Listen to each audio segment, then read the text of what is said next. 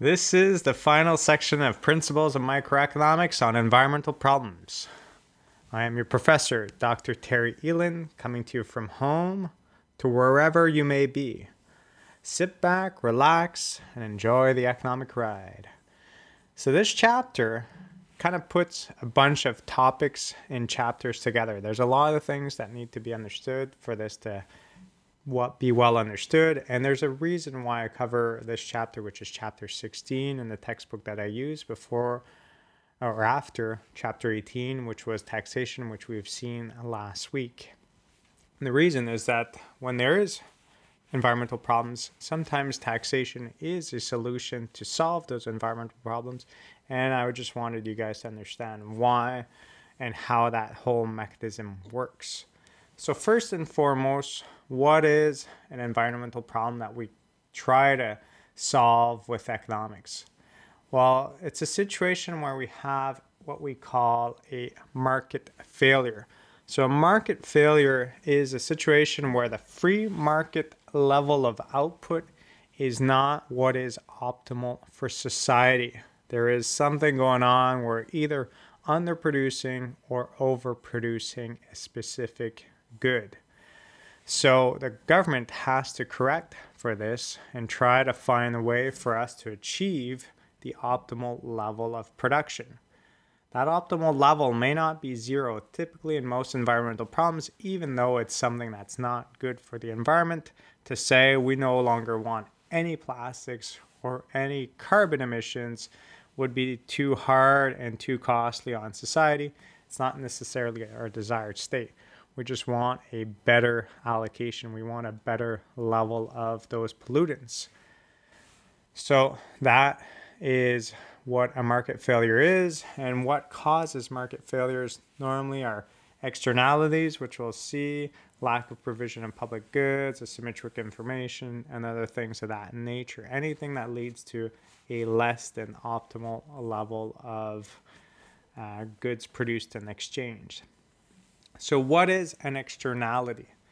Well, an externality is the idea that when you purchase a product and you consume it, you have a relationship with the seller, and an externality is when something else happens that hurts other people that are not within this relationship.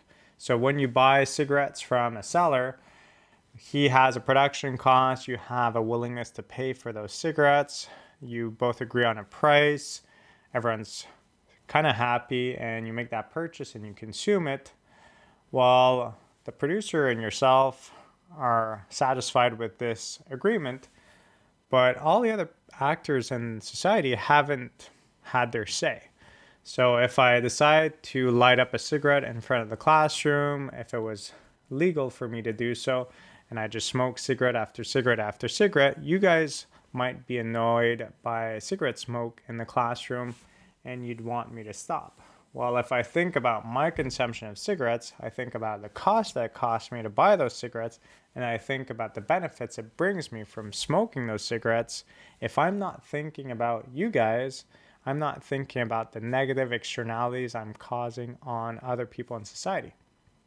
Same thing goes if I buy a big gas guzzling Hummer truck just because I like the look of it, and I just decide to drive all around and put really big tires on it, which consume even more gasoline, and just pimp it out in a way that it becomes very gas consuming and very bad for climate change and society.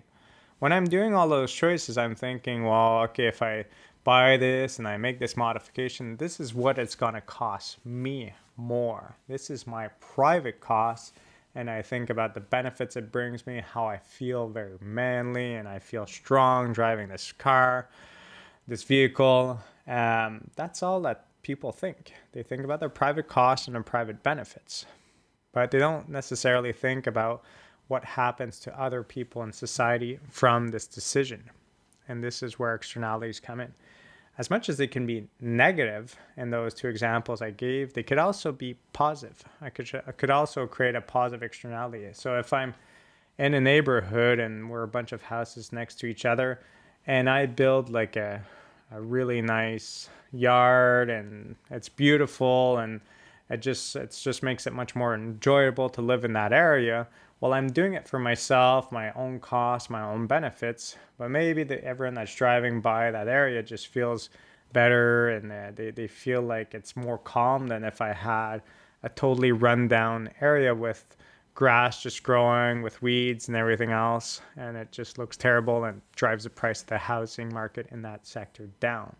So I could also have positive externalities, and the more classic example of positive externalities is if you have a series of townhouses, one next to another.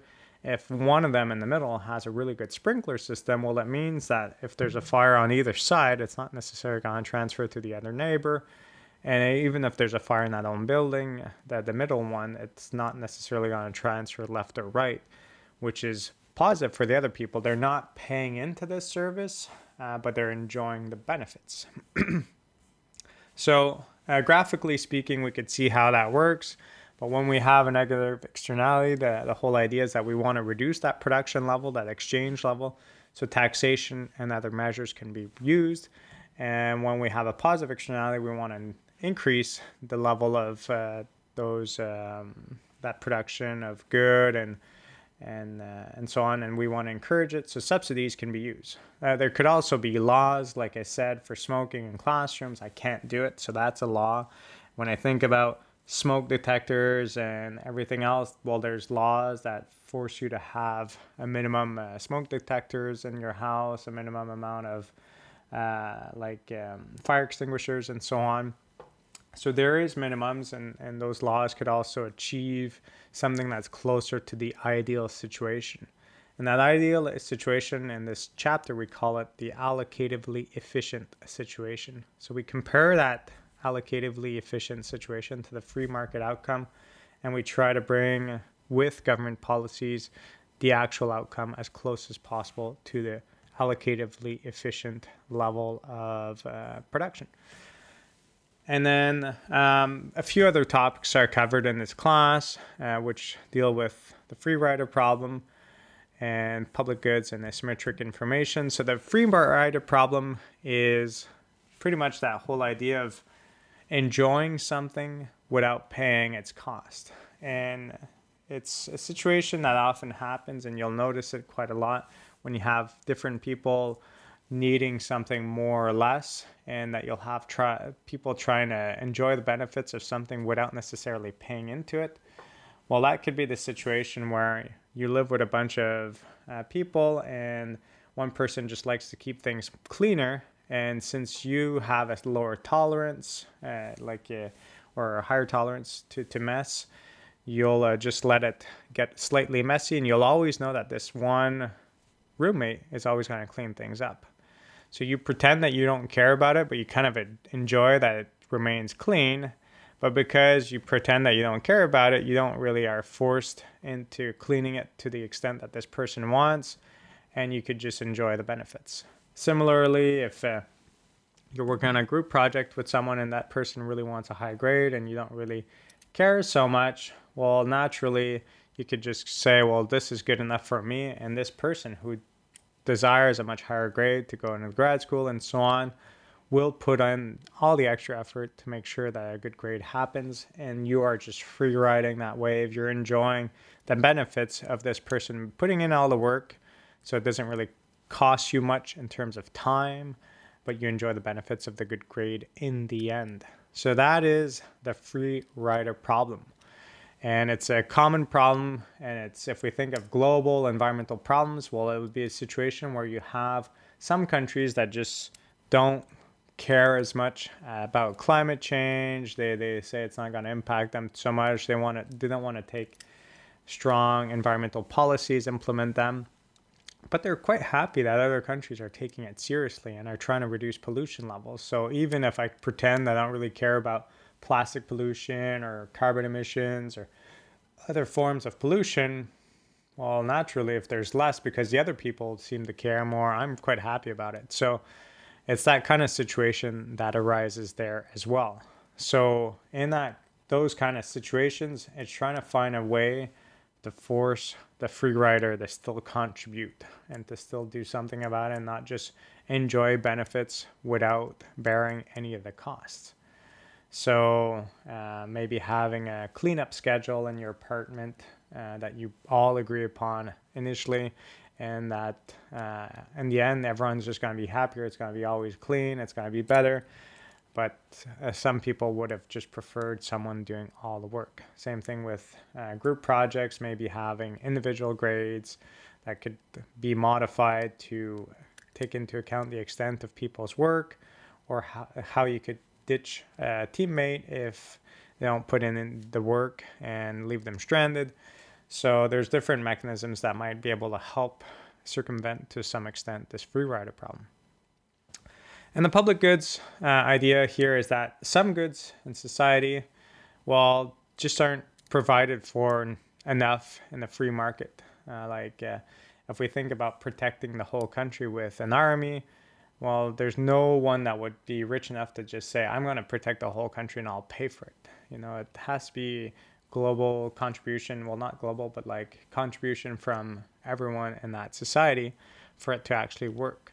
So there's things like that we have to try to see what's the value behind it, what's the value of preserving polar bear species, and not just a few people around there that have to pitch in and pay a certain amount of money, and that everyone else could just say, I don't really care about polar bears that much, so I don't want to pitch in. So trying to determine how much people actually value and finding mechanisms that to find people to contribute through taxes or other means to make sure that we achieve the outcome that is optimal.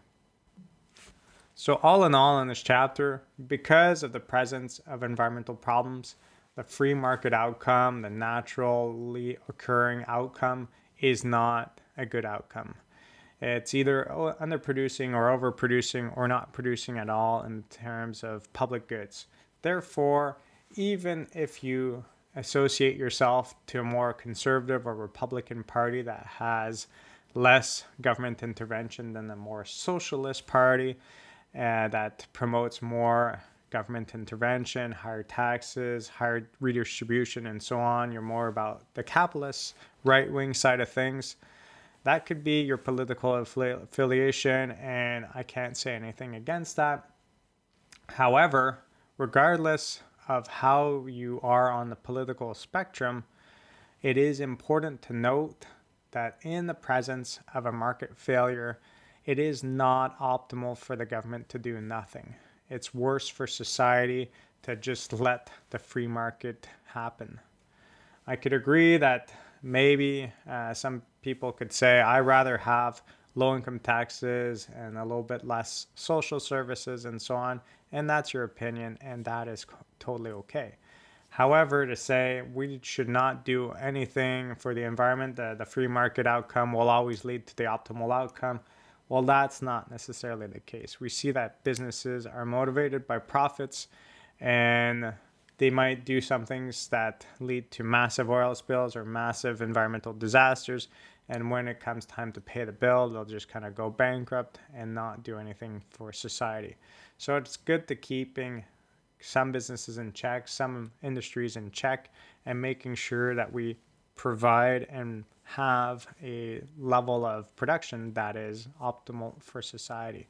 So laws on cigarette smoking, different locations and everything else makes sense, because you don't want to have really high healthcare costs in society, because just because there's so much secondhand smoke, that's creating a lot of health problems in the future. And then when it comes to different policies to looking at environmental problems, I've studied this a lot in my master's and PhD, and there's a lot of things that have to be taken into account. When Canada decides to adopt a carbon tax, they have to think about how that's beneficial in terms of reducing carbon emissions, but they also have to think about how other countries are acting. And with game theory, we know that if we introduce a carbon tax, it means that our cost of our products are more expensive here, but some of the products that we might import that are equivalent, if they don't face a carbon tax, they're not going to be cheaper, so we might substitute towards the consumption of those goods. There's got to be a certain level of substitution effect. So every time we think about introducing a government policy, we have to look at all of the outcomes that will happen. if we introduce a carbon tax to reduce our emissions, but in the end we start importing more goods from other countries that create emissions while producing those hammers or those other tools that are energy intensive, well, we're not really helping society. We're hurting our competitiveness, and we're also not helping the environment in terms of global emissions.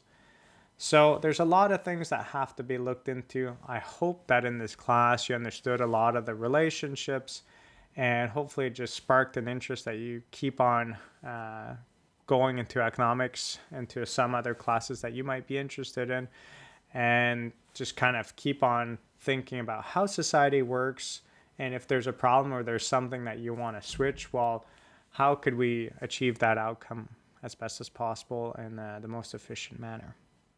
Hope you guys enjoyed this class, and I'll happily see you in another class in the future. Have a good semester. Have a good final. Talk to you guys soon.